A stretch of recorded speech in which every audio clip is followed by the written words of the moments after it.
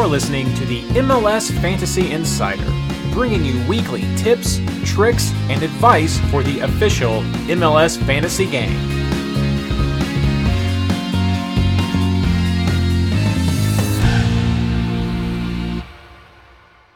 Hello and welcome to episode 8 of the MLS Fantasy Insider, our preview of round 6.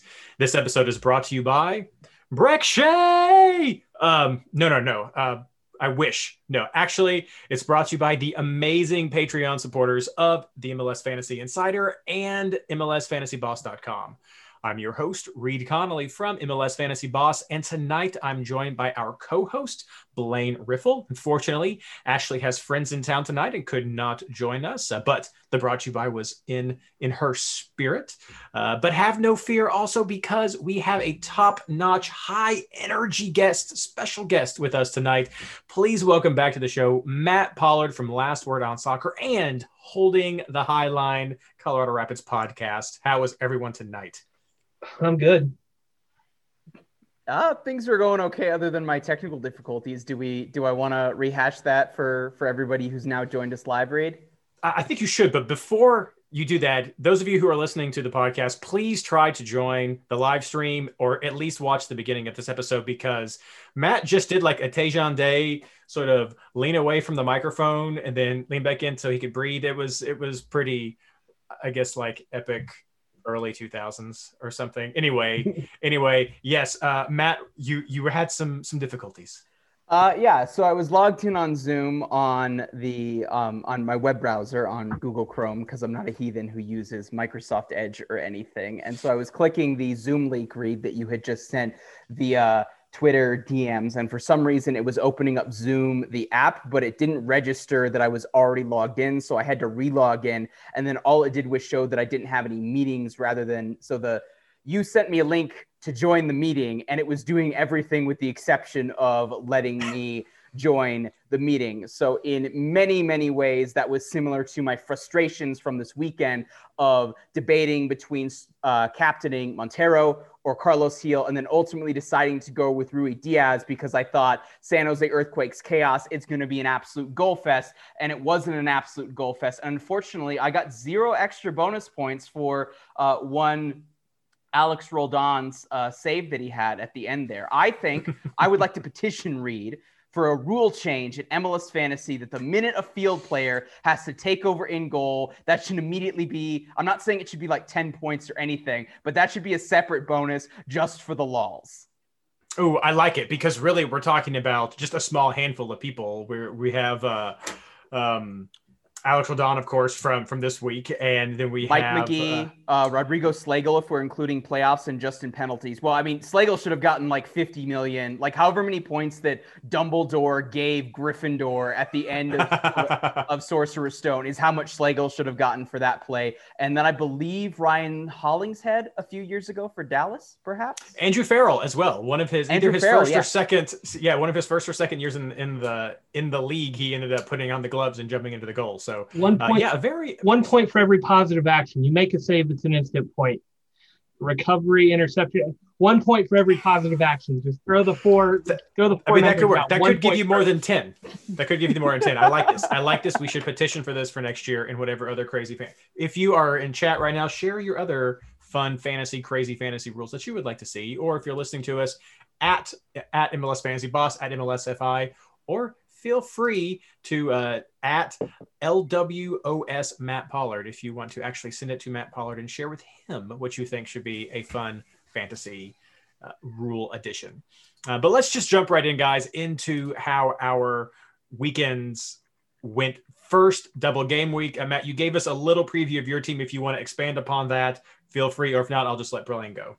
I kind of went, I think we'll get to this when we get into housekeeping, but I'm probably going to be less focused with the rule change than also how much the schedule congestion generally is taking place. Unless I really like the midweek matchup, the Wednesday matchup, I'm probably not going to be focusing too much on double game weeks going forwards. But had Kai Wagner, had Alex Roldan, was super happy with him after Wednesday night, even though he didn't get the extra points for being in goal, but he got 14 for me. Blaine, you and I both agreed Carlos Gil was a must play as well. And Gonzalo Higuain rescued the night for me. Unfortunately, the person who I played in our head-to-head league for MLS Fantasy Boss completely blew me away on the switcheroos. I had Jonathan Mensah, who had just 4 for the weekend game. Memo Rodriguez had 5 for the game against Kansas City, and I'm probably selling the Cade Cowell stock, at least for right now, personally, folks. So I, as the resident self-appointed king of the land of switcheroos, did not do particularly good. And then I ended up summing out. McCarthy only got me 3, so then I went with Galese because I had some extra cash to spend on Sunday night and was very happy with that one move that I made in terms of my bench situation. Blaine, you had a monster week. You're muted. Lily was in here, so I muted it. So now I'm back. Yeah, I had a 107 this week, week rank 136.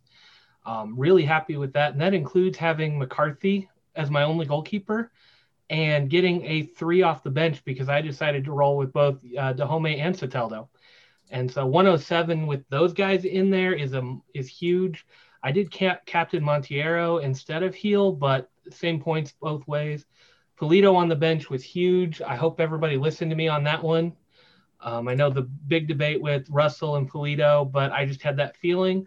And then bench hits weren't as great, but the one thing I did make or do really well was I saw the lineups. I didn't like the way Columbus came out, and I dropped Zelarayan for Reynoso at that point. And that was huge. That pretty much saved my week right there. Won me a few of my head-to-heads because they were all pretty close. I think 100 points. If you hit 100 points, you had a monster week, though. That's a good score this week. 90s we saw a lot of 90s. 100 plus, I think, is where you saw some really big moves. I know in Discord today, we were seeing a bunch of people saying 100 or more, and they were moving up 50, 60, 100 ranks in the overall. Yeah, you really needed to hit those triple digits. I had 98 points, so a pretty strong week myself, but I think I might have maybe gone down or stayed about the same. I'm in the 140s. I think I might have been maybe a slightly higher, but I think you definitely needed to have a triple digit depending on where you are. Caveat right there. Depending on where you are, having a high 90s score would have been fantastic. You probably saw it rises up. If you were in that maybe top 100, 150, you probably needed to hit the triple digits. 100 plus, definitely a fantastic score. I saw some 114s. I think 121 might have been the highest score I saw. I don't know if that was the highest overall. Can't sort like that. I really wish we could. But yeah, some fantastic scores. I had a fantastic time with my defense this week, which is where I oftentimes struggle. I also hadn't had McCarthy. I did not do Carlos Heel, which would have been better than my Nani Otteru that I was going for, but otherwise Reynoso, Morgan, Monteiro with the Monteiro captain. Had Higuain. I ended up going with Cowell on the bench, just trying to see if there was any kind of cheap magic I could get from San Jose. I did have Polito at one point, but I swapped him for Rui Diaz, and that did not work as I had hoped.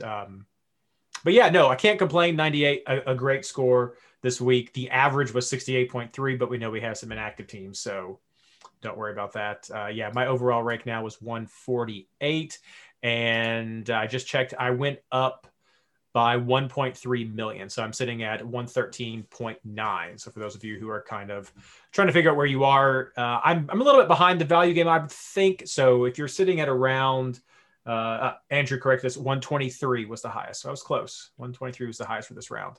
But if you're sitting around, I'd say 115, you're probably doing pretty competitively with the value gains. Higher than that, you're doing awesome. But that's a good score. I'm finding it pretty easy at this point to work in a lot of the guys that I want. So if you're sitting around there, I think, and you're not in that top 100 trying to get into the Champions League at the end of the season, I think you're going to be in a good spot going into the second quarter of the season to come out strong and really be able to field a good team. Ashley did send in her score. She got 84 points, dropped a little bit, but she gained 1.8 million. To that point, Reed, as well, I had 89 on this week, and I think I was 164 last week, and so I dropped all the way down to 257, which is the lowest I've been as of any week. I don't think I've been below the top 200 prior to this week ending. So I think that really pointed out like I was doing really, really well, and then a bad week just because my bench didn't come through, and then anybody who gets, over 100 at that point probably jumped me, who was roughly level with me. So, and then I think I'm slightly higher than you on valuation. I think I'm at 114.1. A lot of that has come in the last couple of weeks as I've kind of ridden the rise of Sam Vines, who I did not have, ironically, on my team for this week, but obviously it had a couple clean sheets and then also a couple assists as well. So that value game is, I'm sure we've talked about this in the past, Reed, but just do I want points right now, or do I want to add value that's going to make it really, really easy once hyperinflation starts to kick in for some of the more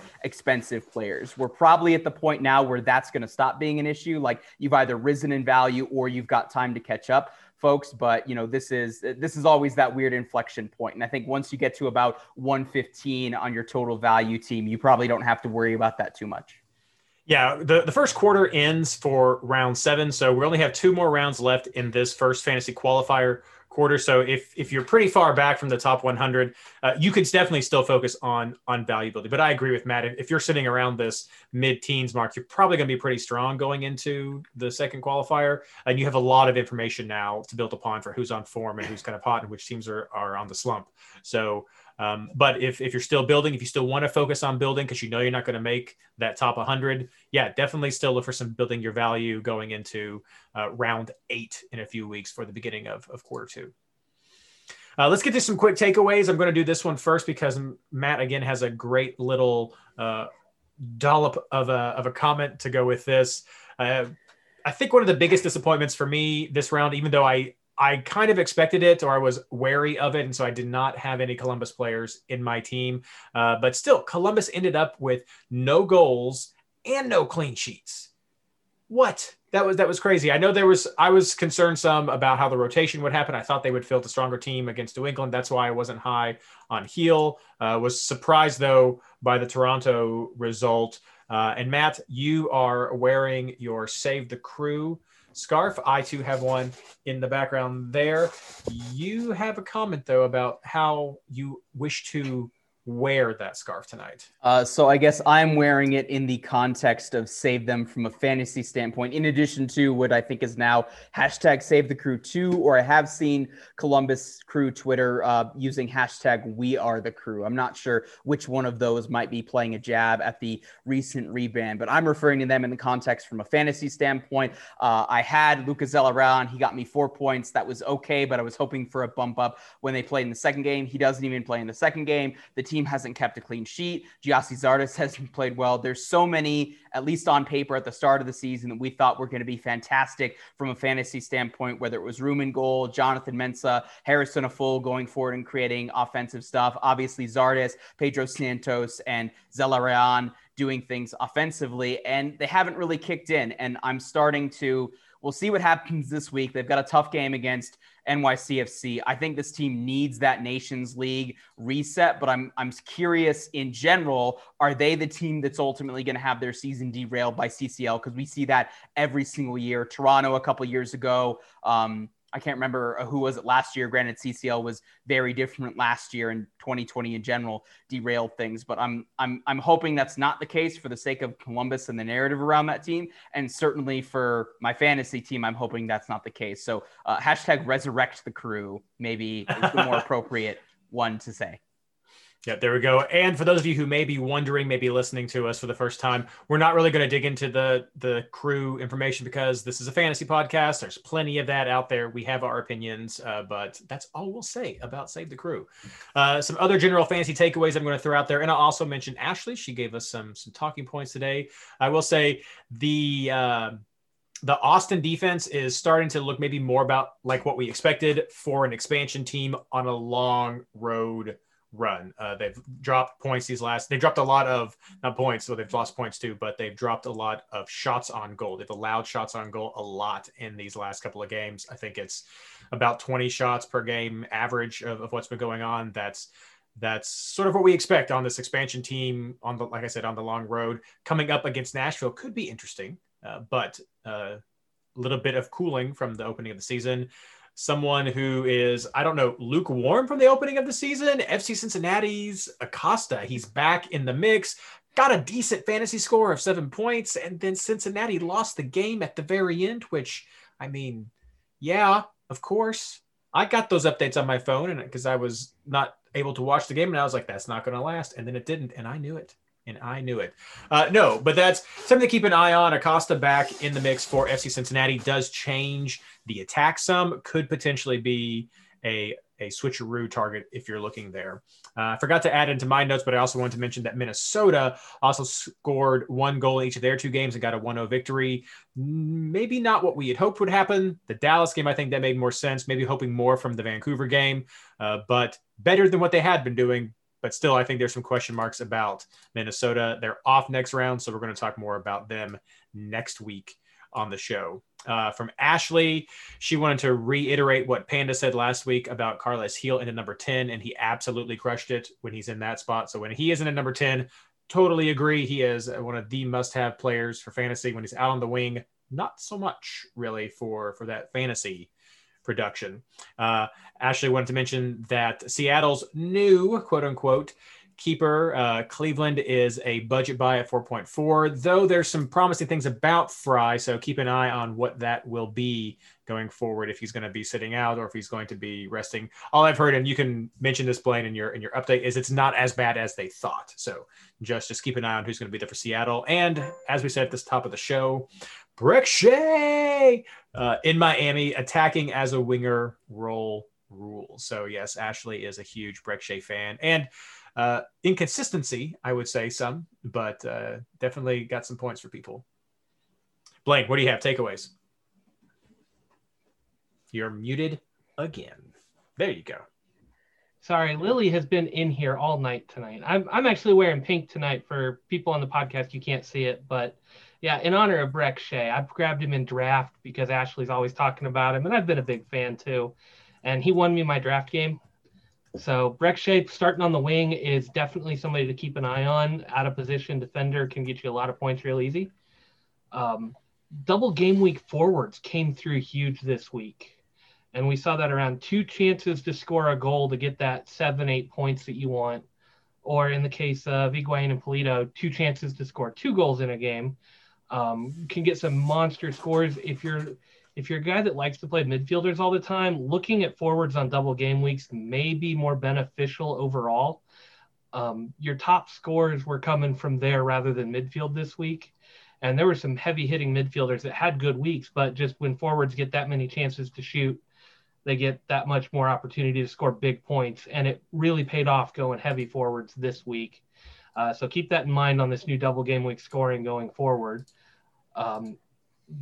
DC's game was interesting. I enjoyed that one. Areola is back from his injury.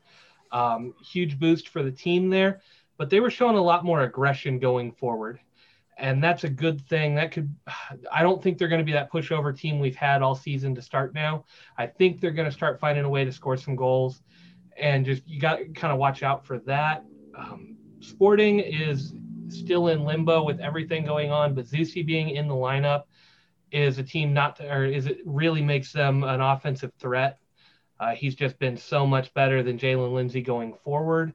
And Ilie is playing as a center back. If you're seeing his scores go up, he's been playing there these last couple of games and seems to be doing really well, but that's one less clean sheet opportunity for the rest of the team. Was really surprised by Montreal this week on the double game week. They really showed up. I think they're legit. They're not the team where you can probably count on people, but I think they're going to beat a lot of teams, and that defense is stronger than I think anybody really expected. And then finally, San Jose didn't score a goal in the double game week. That's scary when you've got Cowell, who's been so strong. You've got Wando coming off the bench. This was a team that seemed to be just firing on all cylinders, and then just nothing for a whole week. So if you went in on them this week, it probably hurt quite a bit. But San Jose is one of those teams. I don't know how much you can rely on them going forward, given how bad they were for these 2 games. Matt, your fantasy takeaways from this round. I think, in years past, Reed, I would say you absolutely have to go all in on double game weeks. If there's if there's 4 teams playing midweek that are also playing on the weekend, I would have a starting 11 of, unless I was doing switcheroos, of 11 players on those 8 teams that were playing in the double game week. But as I was kind of alluded to earlier, there was a lot of fixture congestion last year. Last year was really, really weird. There's going to be large gaps in between for games. I know there's a bunch of teams that going into, I think in October, there's a bunch of teams that have like 5 games over the stretch of like 16 days. I know the Rapids are one of those teams. So I think we're going to see a lot more rotation. And so in that, if you have a guy that isn't starting in that first Wednesday game, he's basically a 1-game player because, like Brad Smith was that example. That's why I switched out for Alex Rodon last Wednesday. And so I'm less bullish on those, particularly if you have a guy who starts on Wednesday and the Wednesday game doesn't necessarily go well. We saw a lot of teams that played midweek struggle. That Columbus New England game was an absolute slog with 2 teams who had played midweek and kind of had a rough go of it. And then in situations where teams played on the midweek and then played a team that didn't, typically they really, really struggled. Houston made a bunch of changes. I was at that game in the press box at DSG, and the Rapids were absolutely swarming over them for 30 minutes. So I'm probably going to be less bullish on DGWs going forward. I was kind of already thinking that, but I wanted to see how this week happened, how this round happened before I actually go forward with that. But I mean, if it's a team, even if I like them on like 2 away games in a DGW, I'm probably going to be avoiding them unless it's like Carlos Heel or, Carlos Vela if he's back to being fully fit and healthy. And I'm probably going to lean more on home teams. And then for my switcheroos or other people who I sub out, I'm going to see how bad the double game week team does midweek and then how they rotate their squad on the weekend, and then look for players who will take advantage of that going forward, which means more work and more interesting, but also kind of frustrating because normally I like to just have my lineup set for Wednesday, get a bunch of points, and then not have to think about fantasy because everybody's already logged. Yeah, that's a great point about the double game week for those of you who are wondering how to navigate this going forward. This was one of the least congested double game weeks that we have. I mean, we have one coming up that only has 3 teams. We have another one coming up with only 1 team. And then the last round of the year has for maybe 6 or 7 teams. But most of our double game weeks this year are going to be everybody. Everybody is playing a double game week. So it's going to be massive amounts of double game weeks. Expect high rotation. Expect just all sorts of unexpected because MLS, #because MLS craziness. And I think you're right, Matt. When everybody is on a double game week, it's hard to not have a team that's on a double game week. But it does make you question what's going to happen. And it makes, I know you said you're king of the switcheroos, it makes those hard. Switcheroos were difficult this round. And so that's why I opted to just use an auto route. And as we explained last week, that's just letting MLS take care of its substitutions on its own. That's not doing the switcheroo, the key switcheroo mechanic of forcing the substitution. That's the main difference between the switcheroo and the auto route. And it makes it really tough to get these things lined up. You can still do it, but it does take micromanagement that we know not a lot of players, maybe that's not fair. We know not every player is interested in or finds fun about the game. And so you can definitely do it. But yeah, the double game weeks are massive this week. If you don't know when they are, head over to MLSFantasyBoss.com. At the top of the page in the bar, there is a link for game chart and primer.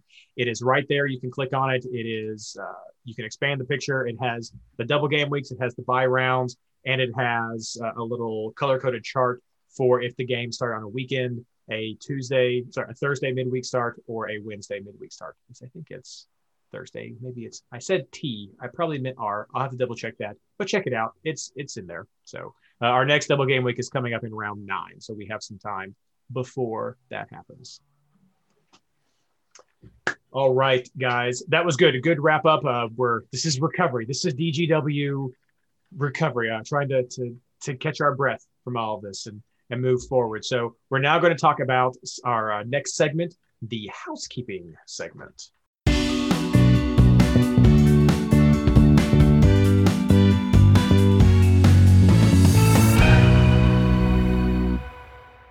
Housekeeping. First, congratulations to all of the league winners. We'll I'm going to say for the MLS Fantasy Boss, the Reddit, and the Discord Classic Leagues, Lee is leading with 490 points. I want to point out the last, maybe every round so far, one person has been leading in those 3 leagues at the same time.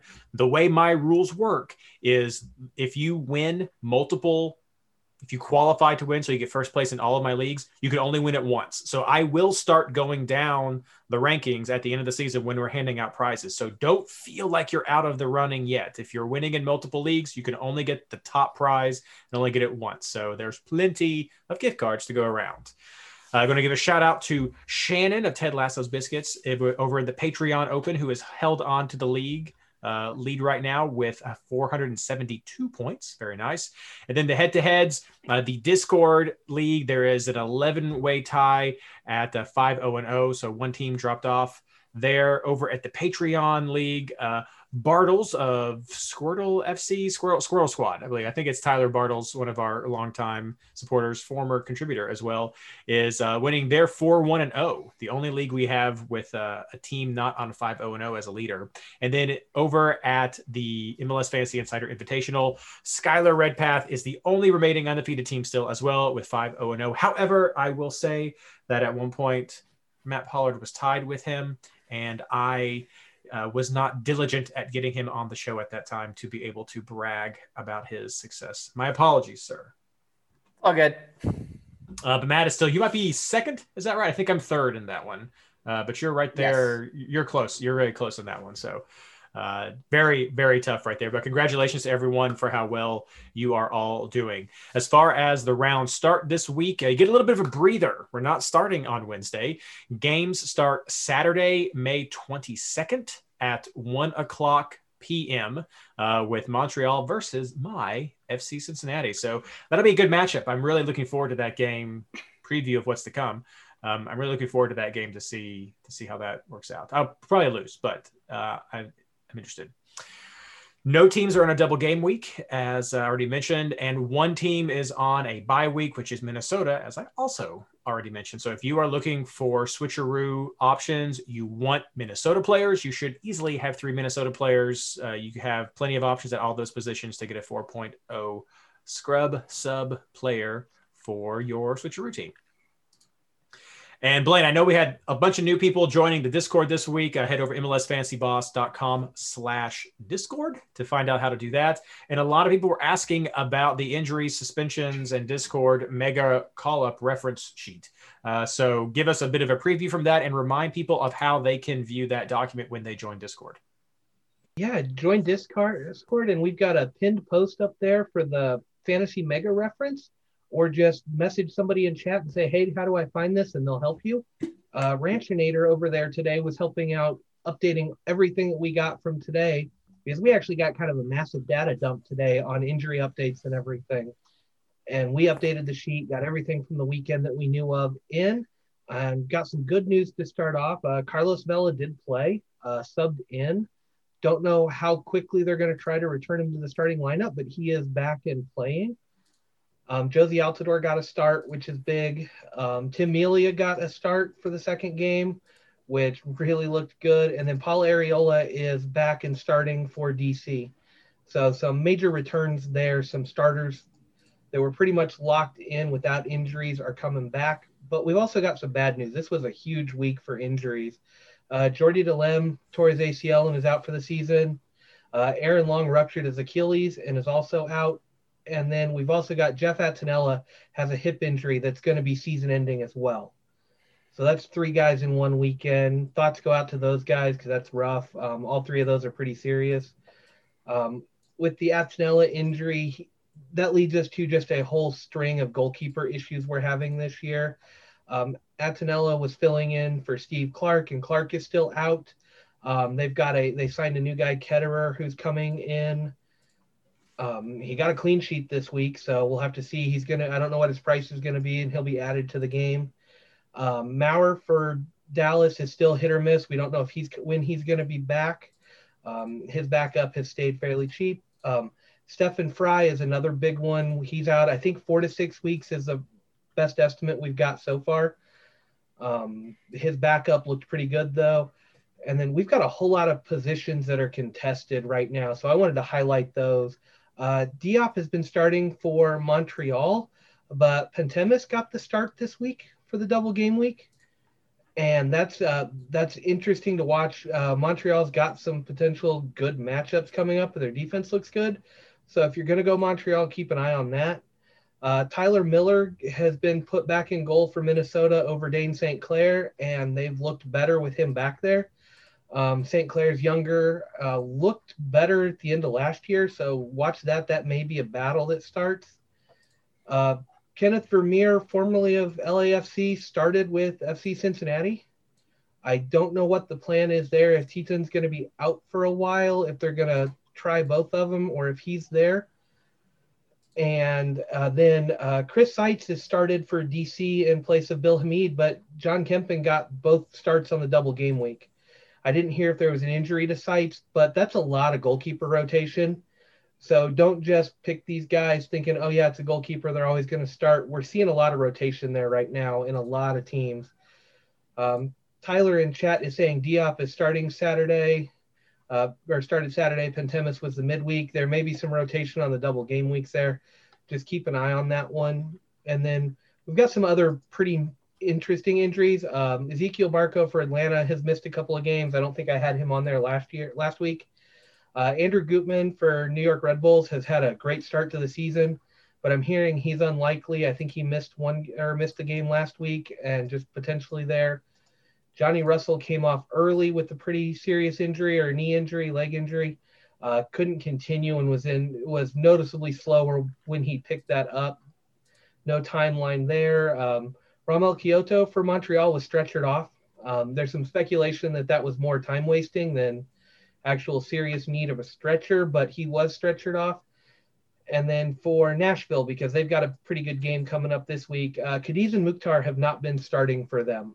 CJ Sapong has filled in, and then they've kind of rotated through the midfield a little bit. But that's two prominent players that we've liked going forward that have not been starting the last couple of games, so keep an eye on that.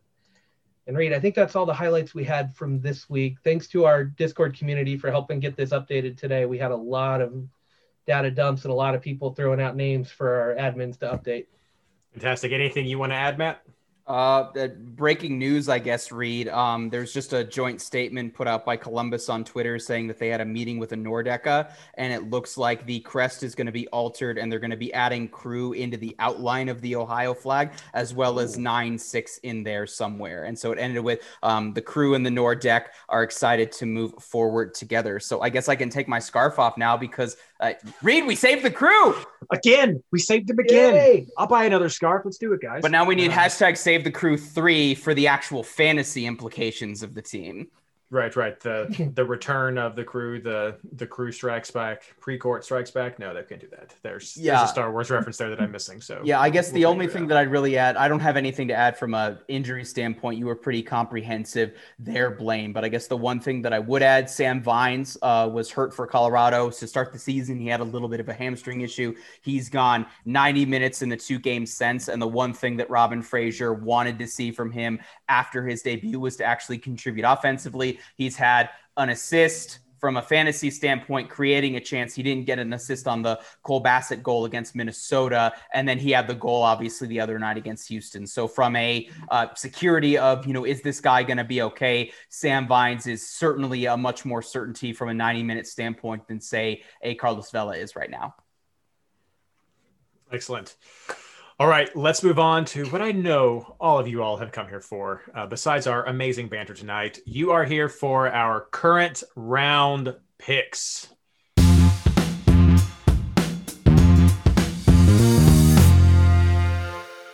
Okay, current round picks. Let's start with most promising games. Matt, which games are you most looking forward to from a fantasy point of view? I'm looking at New York Red Bulls against New England Revolution. I think New England had to figure some things out. For my money, they should have won the game against Philly. Obviously, they figured it out against Columbus on the weekend. They were the much better team through that stretch. Full week worth of time to train and rest up from that standpoint, even though Red Bulls obviously didn't have a midweek game this past week, and now they're playing at home again. So Carlos Gil is a lock for me. I'm not sure that I'd be betting on either of these teams. If anything, it'd probably be New England to get a clean sheet, but Carlos Gil, Clark, there's multiple good attacking fullbacks that you could have in this. I'd be looking at the strikers, more so maybe Gustavo Bo, but I think there's a number of really good options. If you're starting your lineup, folks, and you don't have that, Carlos Gil aside, if you don't have at least one other player from this matchup, I have to question what you're thinking from a fantasy standpoint. And then similarly, I think there'll be a lot of goals, not a whole lot of defense, lots of options in the midfield, and definitely at the striker position. Chicago versus Inter Miami. Higuain gets off the snide and everything. Chicago Fire have yet to win a game. I think they're going to come out with a they're going to come out with a fire under their you-know-what. If nothing else, Robert Barrick is a decent option to think about from a goal scoring standpoint. And I think Miami's figured it out, at least offensively for now, Brek Shea included. Ooh, yeah, no, that's a really good one. I'm interested in that one as well. Chicago was really, they've had some decent fantasy cheap options that you could throw on your bench and just see what happens. And so, yeah, this is a really interesting game for them from a fantasy point of view to see what you could make happen. And the Red Bulls have had one of the better defenses. And so they're on the road against some of these must-have fantasy players. I mean, Bai has been amazing as well for a lot of fantasy managers this year as well. So, yeah, two fantastic ones. Blaine, I know you've taken one that I also liked, but what games do you like? Yeah, I think New England's your must-watch game for points. Red Bulls without Aaron Long now, Andrew Gutman's probably out. Like, that's your huge one for points that I see. But I'm really looking at this week. This week was tough when I was filling out my roster and everything. I feel like this is more of a measuring stick week, for lack of a better term for it. There's a lot of interesting games to see where I don't see a lot of like heavy one-sided games where you can really go in and bank on a lot of points. I see a lot of games where you can speculate and potentially come up huge. Don't know what's going to happen. And so I've got two games highlighted that I like for some potential points and some fireworks. And one of those is Montreal versus FC Cincinnati. Lucho's back. Lucho looks good, makes the team look so much better. This is not a team to hunt against for clean sheets. And I think you're not going to see quite as many goals against Cincinnati when they've got the full team out there. I just think they're going to boss the midfield a little bit more. They're not going to get overrun and concede 20, 30 shots a game. They may get that down to 10 to 15 shots a game. And I just don't think people are going to rack up the score. But Montreal's one of those wild card teams that I think we're all still underestimating them to a degree. And I think they can go out and get a big win. But I don't think this is a team where you're just going to say, oh, go all in against FC Cincinnati right now. And so that's a game I really want to see, because I want to see how good Montreal is. If they're as good as we think, they should come in, since it's a home game, and really do a number on Cincinnati. But I think if Lucho's as good as advertised and brings up Cincinnati, like, it's just, I want to see that game. That's must-watch TV for me. And then the other one I've got is DC versus Philly. Philly's on the road. They've good squad. I think they can go in and get a lot of points, but DC's a team that's been steadily improving all season. They're getting some pieces back. I don't know that this is the game. You give me this game second week of the season. Yeah, I say 3 guys deep on Philly. Go for it. This is going to be a 2-0, 3-0 win. But now I think DC might be able to even pick out or snag a win or a draw at home on this one. Just going to be a fun game to watch. And I do see some fantasy points here. I just don't know where they're going to come from yet. Yeah, games that I was looking at, and Ashley sent in some. Portland versus LA. Definitely some interesting options there. What's going to happen with Valeri, one of our past Mr. Fantasies go-to? Like, this is LA has been horrible on defense and so leaky. Is this a time for Valeri to come out and shine at a fantastic value mark? Orlando versus Toronto. We saw some life from Toronto last week. Orlando has been doing some good things for sure. Had some great stuff from Pereira as well. That's one Ashley liked. She also liked New York City FC versus Columbus, just piling on the unfortunate hate that's happened to Columbus from a fantasy point of view. And then I'm going to echo Montreal versus FC Cincinnati. Yeah, there's lots of good things happening in Montreal, and FC Cincinnati has shown that it will allow opportunities, and Montreal can make that happen. So some good value options there as well. And I'm going to echo again Miami, just to pound on. They gave up 2 points 2 goals to Cincinnati. So again, Chicago, what can they do with that? That doesn't say a lot when you're letting FC Cincinnati drop a couple of them on you. So definitely something to keep in mind when you're looking at those games from fantasy. Let's move on to our keepers, defenders, and clean sheet chances. Blaine, who do you like? Yeah, I struggled this week, but then I put a whole lot of clean sheet with names down. I think there's potential in these teams. I'm afraid of a freak goal blowing up my clean sheets here. But I have Montreal, Seattle, Nashville, New England, New York City, and Dallas, all as kind of my clean sheet watch. But outside of Seattle and possibly Nashville, I'm a little more hesitant to say that that I'm going to go, yeah, these teams are clean sheet chances. There's good possibility, but it's not there. For goalkeeper, Pantemis or Diop, whoever starts for Montreal, is in the first part of a switcheroo. And then I'm going to one of my clean sheet teams. It'll probably be Cleveland for Seattle because he is so cheap. Chat said that Maurer was on the bench for Dallas, so he may be coming back sooner rather than later. So I don't know that I want to spend the money there or get caught out on that one. So it'll probably be Cleveland. Maybe Willis for Nashville, but he's so expensive. Cleveland's a cheap option to go to. And then on defense, I actually had some extra money when I put my team together. So I went with a guy like Bai, who's getting bonus points for New England, Hollingshead, who gets forward for Dallas. Smith is the highest scoring player in the game, I think, still. And then Lovitz for Nashville is another one that he gets forward contributes a lot. I think this is a week where you can splurge and get some more expensive defenders and get some bonus points. So that's why I have those 4 names right there. Yeah, no, makes total sense. Let's see here. Matt, who are you looking at? So Reed, I guess I have a question here. Based on the rankings on how we're doing it for this year, is it what we think like our top options are or how we're actually setting up our team? Because if I were to pick the top 5 defenders I would put in, I'd be spending easily 35 mil on just defenders. So point of clarification, since this is my first time on the pod this year. So I am going to give you the vague, foggy gray answer for that and say it's whatever you want it to be. You can give your actual lineup. You can give just the players who you like. You could even try to go with some differentials based on what Blaine might have already said. It's whatever you think will provide the best advice or get those options out there for fantasy. Oftentimes I will go with who I'm actually looking at or who I am juggling. That's my personal one, is who is on my team or the ones that I'm sort of tossing up as potential swaps. But you could just go with your top 5 and see what happens. Okay, then. So I'll be going with some value picks to bring some Wall Street bets here to MLS Fantasy Boss. So Perfect. First of all, I'll echo what Ashley said, I think last week or maybe 2 weeks ago on the show. Blaine, I want to pose a question. Is Brad Smith the first fullback Mr. MLS Fantasy we've had since Graham Zusi? I think since Graham Zusi, yes, I would say so. I don't think we've had a defender that's been this prominent for this long as a fullback. Portland, who played was out of position as a defender, but Rodney Wallace. Yes, Rodney Wallace. Does that count since he was out of position?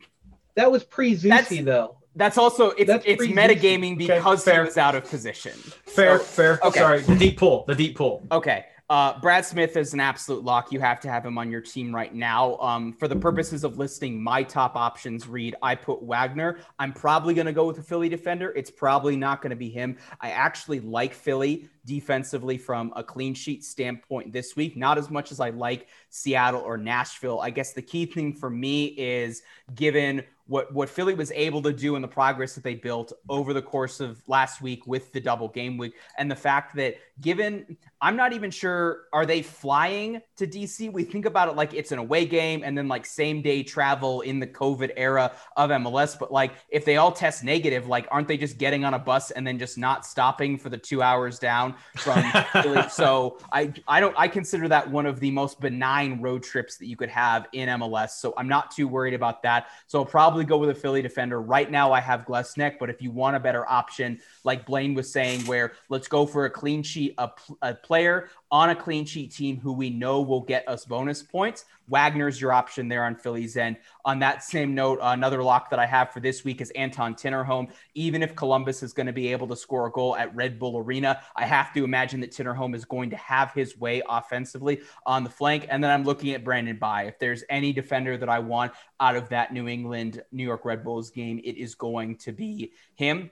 Right now, I have Pulskamp in at goal. I think a switch got flipped for Sporting Kansas City on the weekend against Vancouver. So I like him as a Chiefs goalkeeper. And if that doesn't end up working out, I'm probably going to find a way to switcheroo to Joe Willis. But like Blaine was saying, we're now at the point where, like, going back to my Wall Street Bets joke of like hyperinflation is starting to pick in. And now I think it's a legitimate question, unless I'm picking a guy who I have confidence in to get a clean sheet, is it worth spending more than 7.5 mil on a defender or on a goalkeeper? And so that's where this is one of the ones where, would I rather have, the cheapest starter on a good clean sheet team than a guy who I know is going to get us bonus points? And that's where I think, to Blaine's point, is kind of where my concern is from a Nashville standpoint, given I think that Austin's going to be much better this week with Alexander Ring back in. Andrew Crawlard mentions Gressel as a potential former Mr. Fantasy as fullback. The only thing I asked about that was a lot of his value because he was serving balls to Joseph, who could just put something in his sleep, or was it really him? And maybe that's just part of being Mr. Fantasy, is because you have someone to throw to, but definitely someone to throw if we have. Maybe so somebody mentioned Mount Rushmore. Maybe we need a return to the Mount Rushmore for some considerations.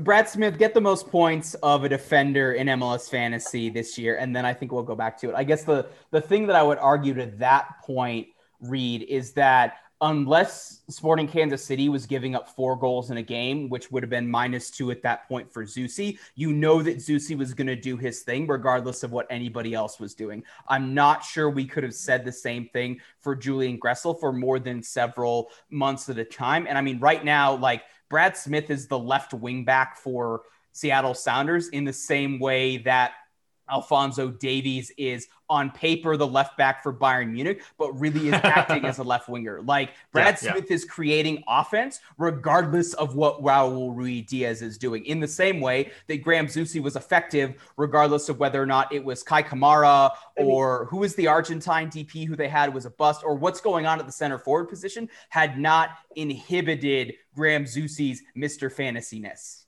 Yeah, no, that's a good point. We missed our one, and I just had it, and I'm losing it again. We had another Mr. Fantasy at the fullback position. No, what you're saying, that Brad Smith is just putting up the points consistently there. Oh, who was it? There's a left side fullback. I just had it and lost it. But no, to the Gressel point, Gressel's been listed as a midfielder in the game way too much. It's hard to call him a Mr. Fantasy at fullback when he's there, because he's playing he's been a midfielder. He's a midfielder this year for DC. I think he was listed as a midfielder for Atlanta the whole time and just played out of position back. So wait, was he never listed as a defender? Because I thought his rookie year he was listed as a defender. No, I'm pretty sure he was. He may have 1 year. Yeah. No, he definitely was that one time. Let's not spiral too far down, because we could definitely have a whole secondary show about this. Ashley sends over her thoughts as far as defense goes. She likes Seattle, Nashville, and Houston. I agree with 2/3 of that. Houston, not so sure. I believe the pick for that is more against Vancouver than pro Houston. You could roll a dice. That would probably definitely be a switcheroo option. For me, myself, I like Seattle. I like Nashville. I think the go-to keeper for almost everyone this week will be Cleveland. There'll be some kind of Cleveland keeperoo this week. It just makes sense with the 4.0 keeper he's not 4.0. He's sub 5 keeper. He is going to likely start. Don't know how long, but that's the obvious, I think, keeperoo option. I mean, honestly, and I haven't really done this, I usually double up one keeper, one defender, but you could go double Seattle on your defense with Roldan and with Smith. You could even match that up with double Nashville. Again, Austin having some troubles. The thing that scares me is that both of those games are the end of the week. Nashville, there's no place else to pivot. But I think Philly. You could. Right. Yeah. That's right. Those well, wait, final no, games. Nashville's the final game of the week, aren't they? They're the final game. Philly is the second to last game. Okay, so you could pivot with Seattle if you had some stuff with Philly. I wouldn't double up on Nashville then, folks. I wouldn't double up them at all. I'm just saying, like, there's a crazy thing you could potentially do. I think Romney's at least maybe a good call for that. He's one of the cheaper ways into it. I like that a lot. But otherwise, I like some of the options you guys have picked. Going more of the offensive route with defense, I think, has been more successful this year, with clean sheets being fewer and far between. But I could see going light on defense, maybe even just going 3 players and saying, forget it. I want to use my defenders as my switcheroos and try to get more bang for your buck out of potential forwards and midfielders with some. I think those are better options this week. So for me, I'm probably looking at going light on my defense, maybe doubling up with Seattle, and then going with some of the names you've said. I mean, Tinnerholm would be a great option to try to capitalize on the weaknesses of Columbus. You could go with a Montreal if you think they could do something against Cincinnati. I don't know. That would be one of those roll the dice ones, kind of like Houston. But you guys have thrown out some good names, I think, for people to consider. Reed, you're going to feel stupid because I remembered my Mr. Fantasy for fullback finally. And when I say the name, everybody's going to groan because you should know it. And I even said the name already and I forgot it. Ryan Hollingshead. Oh, yeah, Hollingshead. Yeah. He plays everywhere. Yeah. He's another good one. And I feel stupid for forgetting it. I even said his name as one of my player picks this week. Well, let's move on to midfield and forget it. Matt, who do you like at midfield? Carlos Gil. If there's anybody who's Mr. Fantasy in this first quarter of the fantasy season, it's going to be him. I also really, really like Nani, especially. I don't know what we're going to get out of Toronto right now, at least certainly from an offensive standpoint, because, they just signed Don Dwyer. They subbed out both Josie and Iowa Canola on the weekend game, but I'm not entirely sure about that. What I know is they haven't reinforced that back line. I don't think Kamar Lawrence is going to be troubling Nani too much, and he scores bangers at home regardless of what anybody else is doing. So I have him. I really like Madronda, and at 8.9 mil, he's a really, really decent value that you have. And the last 2 that I have Montero, but put an asterisk on this one, Reed. I think if he starts in the number 10 role, so I guess if Philly's going with the diamond and then the 2 up top, I think the mobility that they're going to have against a relatively flat midfield for DC United is going to be advantageous for him in terms of chance creation and bonuses. And then I'm probably setting up, like you, Reed, I've been liking the 5 midfielders and then have 1 forward, 1 defender, or 2 defenders as my switcheroo options with the bye week. So I'm probably going to have Colin Clark in there from New York Red Bulls, especially if if Struber goes with the 4-man midfield and then Clark's paired with Maya. Then I think that's the one thing that I think could prevent me going with bye for a clean sheet for New England would be Maya and Clark playing close together. Go. Blaine, who do you like in midfield? Yeah, Carlos Gil's the obvious choice this week. I think he's going to be a must-own. I think anybody who's talking fantasy is going to say that. But behind him, it gets a little more wide open. I like Atuesta against Colorado. I think there's potential there. Vela or no Vela, I really think Atuesta can get some points there. I think he's pretty consistent. It's a home game. He didn't have such a great week last week, so that's making me second guess a little bit. But I'm kind of going to roll with him. I like Christian Roldan this week. It's the home game. He's got the points.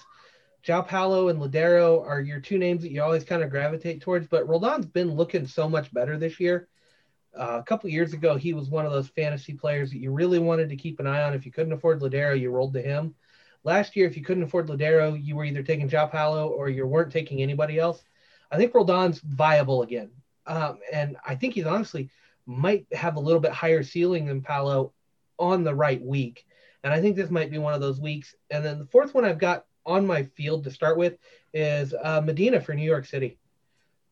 Quietly putting up a monster season, really involved, and showing why he was a former DP player.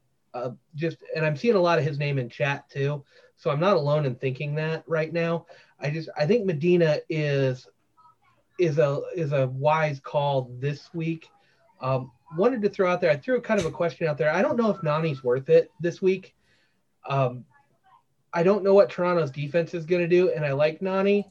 And then if you watch instant replay like I do, the train wreck of a show that it is now, Nani's come under fire for shoving the ref. He only got a yellow card in the game, but I could definitely see Disco coming back. If you put a forcible shove on a ref, even if you're trying to defuse a situation, that should be a sending off. So I'm not even sure Nani's going to be available. So I'm not going to slot him in right now. I want to kind of see the lineups. But yeah, there's a whole lot to be had here. I don't know where it's going to go, and I like those guys. And then I'm toying with the two Seattle defenders. And so Lewis Morgan's kind of my flip. If I get away from Roldan, I think Lewis Morgan's going to be my next guy in and take a road chance on that one. You have to remember, if you're going to do anything to a ref, it's to pretend to throw the ball in at them. That's the thing that you do to a referee. No, don't do any of those things. We are anti-referee abuse on this show. No, those are some good ones. I wasn't sure if I was going to be the only one who would mention Medina, but yeah, I had him as well. I have a Nani alternative already in my team so far. I have Pereira as an option. The only name Ashley gave us for this one was Heel, which I agree. I think that's unanimous for all of us. He was the first one to drop in, especially with New York Red Bulls defense likely being very much so different than it has been in the past with those injuries that they've had. I mentioned already before, Valeri's an interesting one to drop out into the conversation. I don't know. He has not gotten more than 60 minutes. He didn't play. He played what, less than 10 in the last week. So it's an interesting one to throw out there. Is he going to maybe try to get 75, maybe a 90 this week? I don't know if he's 90 minutes fit anymore, but I did want to throw that out there because Portland is at home and they are going up against LA Galaxy, whose defense is horrid. Their defense is horrid. And so there's part of me that's just screaming, I want someone from Portland, but I don't really want someone from Portland. And so Valeri bounces around. So that's a name I wanted to bring up, mostly to say weigh that option against the other players. I think Morgan's a great shout out.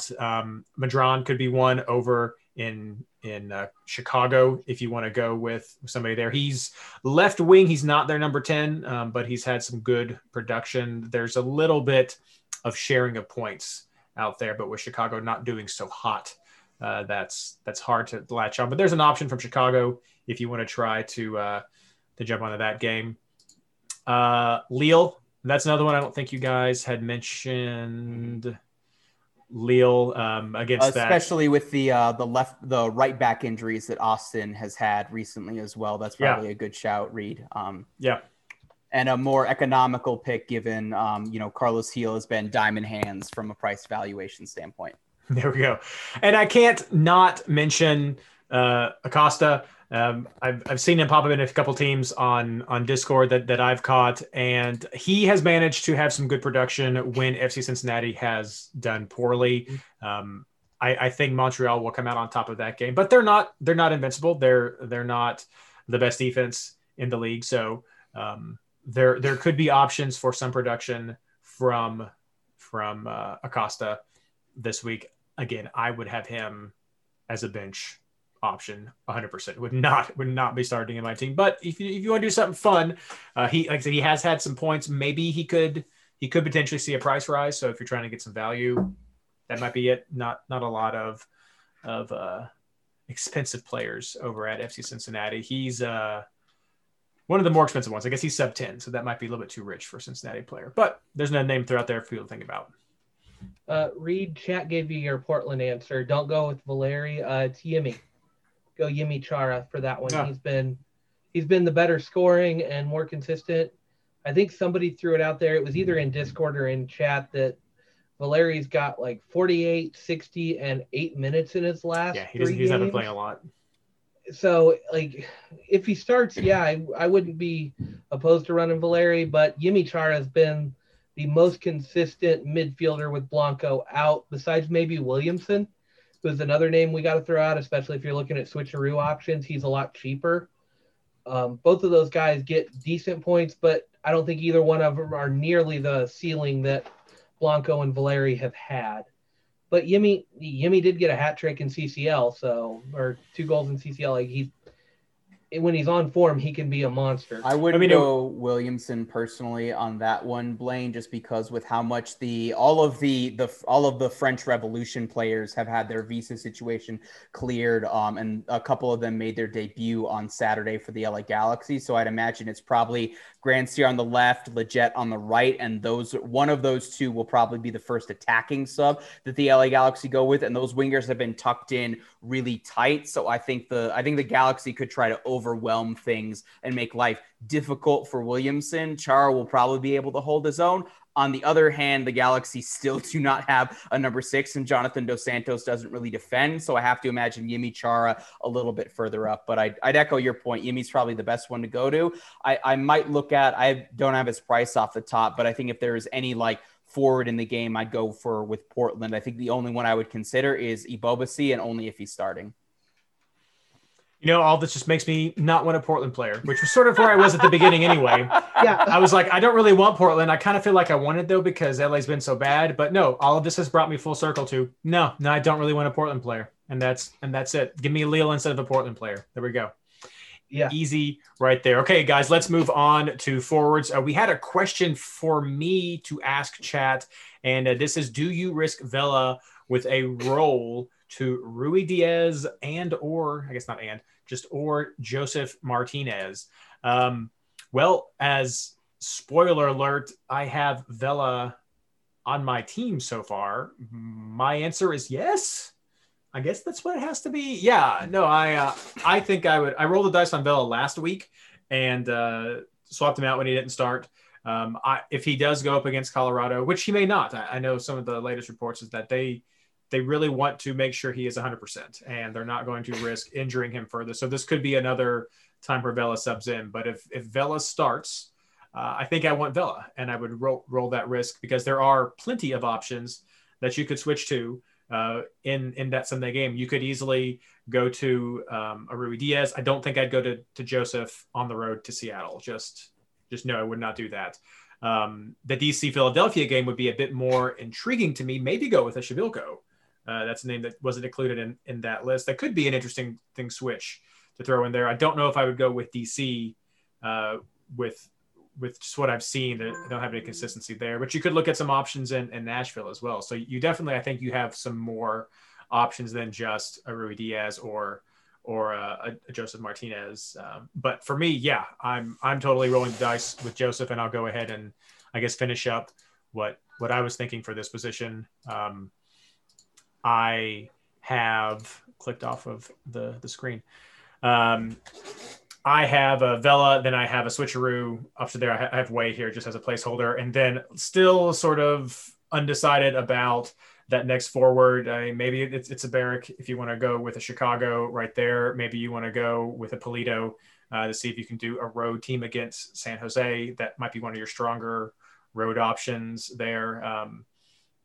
Not a lot of forwards that really jump out to me because so many of them are on the road. I mean, you could try to go with Chicharito and see what he can do against Portland, which could be fantastic. But I'm thinking that it's probably going to be for me a Vela and then a slightly cheaper forward and just see what happens. Maybe Polito.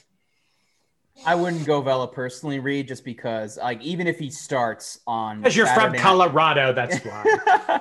Well, I mean, even if he played, what was it, 20-25 minutes plus stoppage time on the weekend. So I'm not even sure, to your point of just how careful LAFC and Bob Bradley need to be with him. Even if he starts, I'm not convinced that he would go the full 90 minutes. So I have a steadfast rule. I don't start somebody if I'm not confident they're going at least 60 minutes from an attacking standpoint. That's enough time for Vela to do some damage against the Rapids defense. And from a defender's standpoint, that's do they even register enough minutes for the clean sheet? So I wouldn't consider him even if he was starting. I think depending on how they line things up, Rossi might be an option. But if he's not starting, I think Sam Vines is another really good option at fullback, even if the Rapids don't get a clean sheet.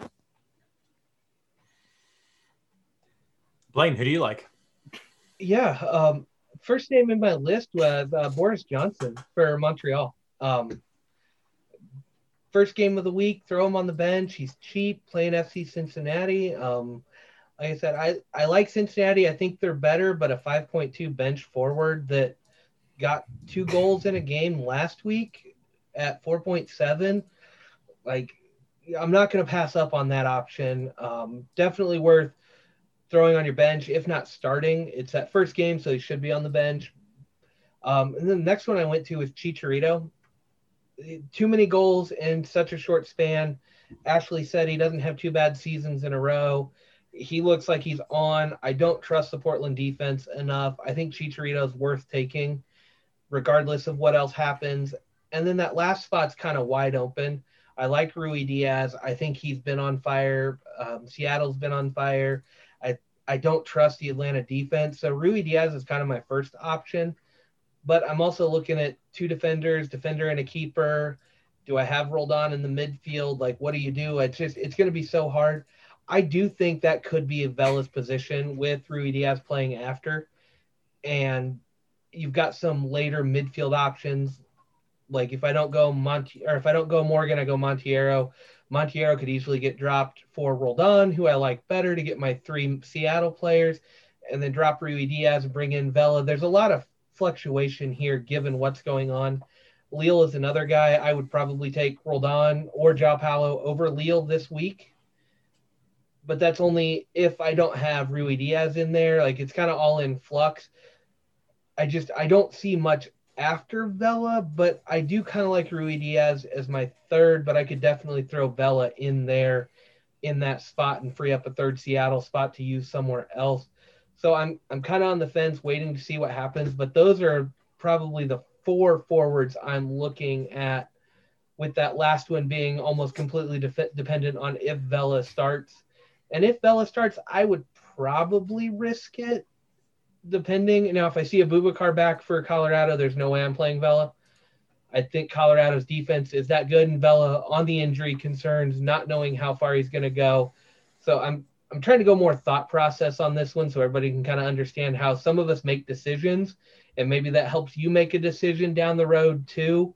But yeah, if Aboubacar's out and Vela's starting, I'm probably going to try Vela this week.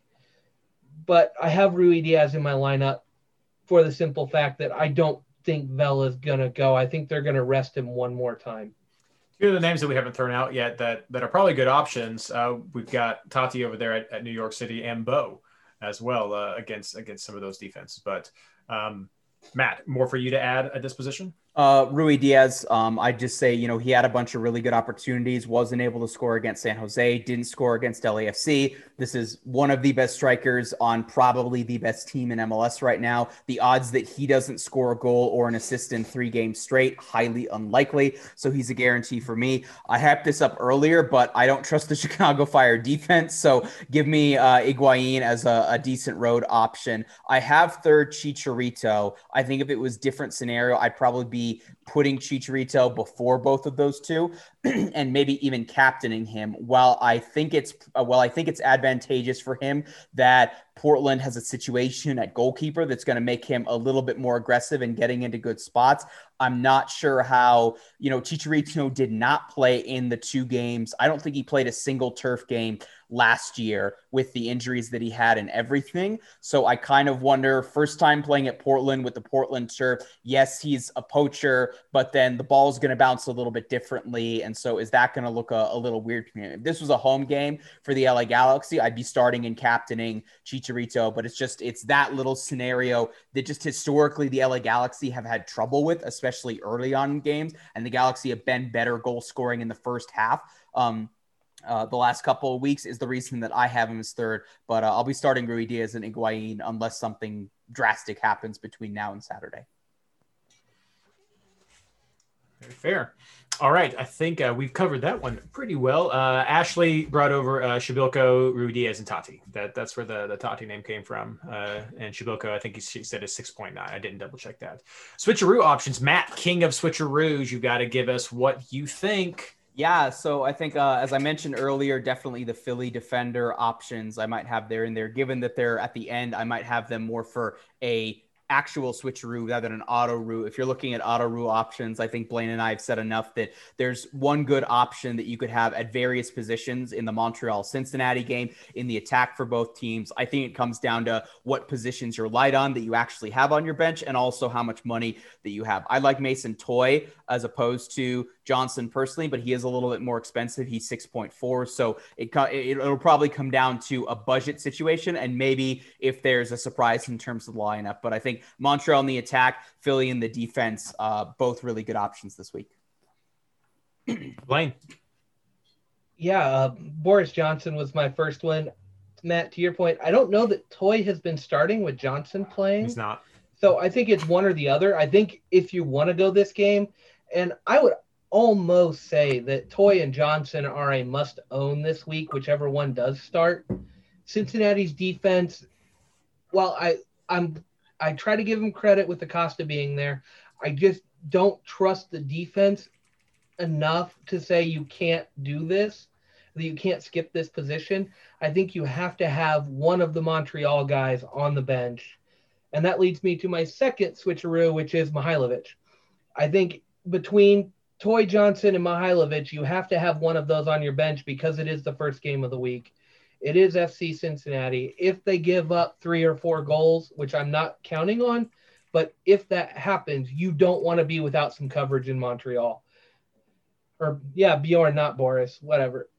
Chat just corrected me. I'm all the way off on this one. But, yeah, Johnson's your big name. And then I like Stojanovic again for Chicago. He's kind of faded off. He's taken a couple of price drops. But, again, it's Miami.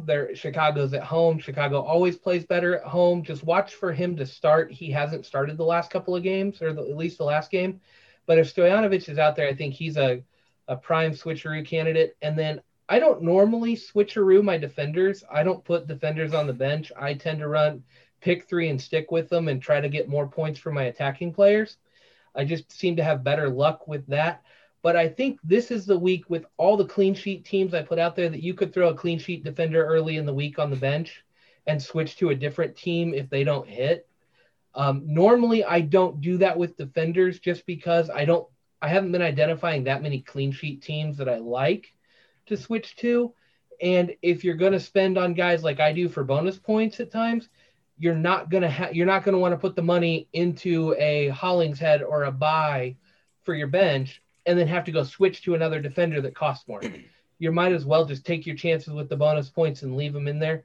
But I think this week with all the potential clean sheets and with how easily they can be busted, you may look at a couple more clean sheet defenders rather than attacking players in this position. I mean, if you're going to mention the FC Cincinnati defense, we have to at least say that Jeff Cameron has signed with FC Cincinnati. Grandpa Cameron will be coming back to MLS to play. So throw that out there for whenever he becomes available. I think I saw like a gaff counter or something similar for Cameron already because he played. Like he signed and played in his first week. Like that's pretty amazing. We normally have a couple week layoff when a guy signs, but no, he signed and played, and I don't think he did very well, all things considered. I mean, we'll see. But I'm not seeing him in fantasy right now, guys. No, I don't think he's in the game at this time. But yeah, no, he's newest addition to Cincinnati. We'll see what happens with that. And finally, let's wrap up with captains. Blaine, who are you looking at? Carlos Gil or bust this week. Best midfielder in the game currently. I won't disrespect Pozuelo and Ladero, but they're not playing right now. So I think Carlos Gil is a top 3 midfielder in MLS, and he's the only one playing right now. So I don't think you can bet against him at home. My other candidates that I like, given their matchups, are all road players. So yeah, it's Carlos Gil all the way. Breck Shea, just kidding. So I guess I've got a flowchart process to dealing with this. I love Carlos Gil if it ends up that he's playing centrally. If he's on the wing, I might think about it. If that happens and I don't go with Gil as captain, I'll go with Atuesta assuming Vela starts. And then if that doesn't happen, then it'll just be take my pick in terms of what things look like for Seattle. It could be Rui Diaz. It could be one of the wingbacks that we've talked about previously. It'll probably come down to me depending on how Atlanta ends up setting up and everything. But I have a very flowcharty. It'll probably just end up being heel anyways. Matt, but Ashley has your answer, and she gave it to Reed. That's right. Ashley says Brad Smith is her captain. Okay, so Brad Smith, our Mr. Fantasy Lord and Savior, of course. There we go. I cannot caution more strong on this show of the risk you take if you captain a defender. It definitely works. There are times when defenders get amazing scores, but it is such an incredible risk to tap into defender. But if you want to do that and you have fun doing it, more power to you. Have at it. I'm captaining Carlos Heel, and I agree with Chet that he is by far the runaway captain, first choice captain this week. So if you captain Heel and he does not do well, do not worry. Many other people will do that, and you can hedge your bets going with Heel, or you can be crazy and captain Brad Smith or Brek Shea. So top three right there, top three captain choices right there. No, it's got to be Heel. All right. Well, thank you so much, everyone, for joining us tonight, and for Matt for putting up with his technical difficulties at the beginning of the show to join us with a triumphant return. Let's do the plugs. Matt, you have so much to plug. What do you want to share with us tonight? If you want to get at me on Twitter to talk MLS fantasy or complain when you went with something I said this week and it absolutely goes pear-shaped, at LWS Matt Pollard. For all of my written content at Last Word, head on over to Last Word on Sports /soccer. Lots of rapid stuff, some LA Galaxy, and then a smattering of other MLS things. And then obviously from a Rapids podcast standpoint, which I've talked to Rabbi this week, Reed, and he has agreed we're going to start to open that door a little bit. We're going to depressure the can on MLS fantasy because apparently there's a bunch of listeners who want to know, and half of it is because people have been starting and captaining Eunice Nomley, and that has not worked out this season for the Rapids or for those fantasy owners. So Rapids Twitter needs some MLS fantasy help. I am here for that, and you are here for that as well. So if you want to get at that, folks, at Rapids96 Podcast on Twitter, and then of course search Rapids Podcast or Holding the High Line on wherever you get your podcast to find that for me and Rabbi to talk all things Rapids and gradually talk Rapids in a fantasy context. And if you want to put pressure, you can also tell them that they could have an awesome guest from the MLS Fantasy Insider, like myself or Blaine or Ashley, join them sometime, depending on whose time zone is more friendly. Which we're working on it, Reed. It's in the works. Mine is probably the least friendly to do something like that. Blaine, what do you want to plug? Just the Discord community. I mean, it's been fun this year. They've been a huge help with the injury updates. I know I'm kind of the injury guy right now, but I'm not the injury guy. Discord's the injury team. We've got a whole group of people updating it. There's just a handful of guys that have edit permissions on that sheet, and they get the work done every week for us. I help out with it when I can, but they've just done such a good job. And the whole injury thing is it's all on them. It's a community project. I don't want to take credit for it because it is so community driven, and we've got so much help.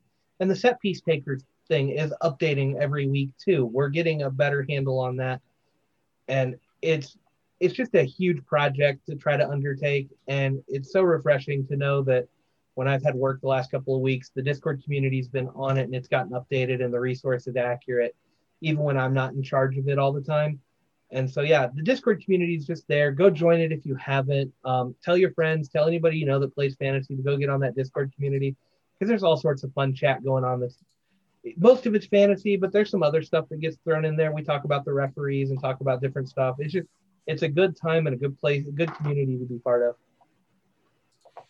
And of course, for myself, head over to MLSFantasyBoss.com for the articles that we put out during the week. One of the most popular new articles we have is the Discord community player rankings, which has been really fun to get the weekly poll. You must be a member of the Discord community to join that. So again, MLSFantasyBoss.com/Discord to find out how to join. It's easy, it's free, and it's one of the, if not the best fantasy community online right now. You can also have updates over at r/fantasy MLS. The rant thread is there, and just some general news gets posted. And of course, yeah, follow and subscribe to this podcast to help the numbers there, and at MLS Fantasy Insider, or at MLSFI, and at MLS Fantasy Boss on Twitter if you want to follow and interact online. Thank you so much, everyone, for joining. It's been a blast, and as always, good luck.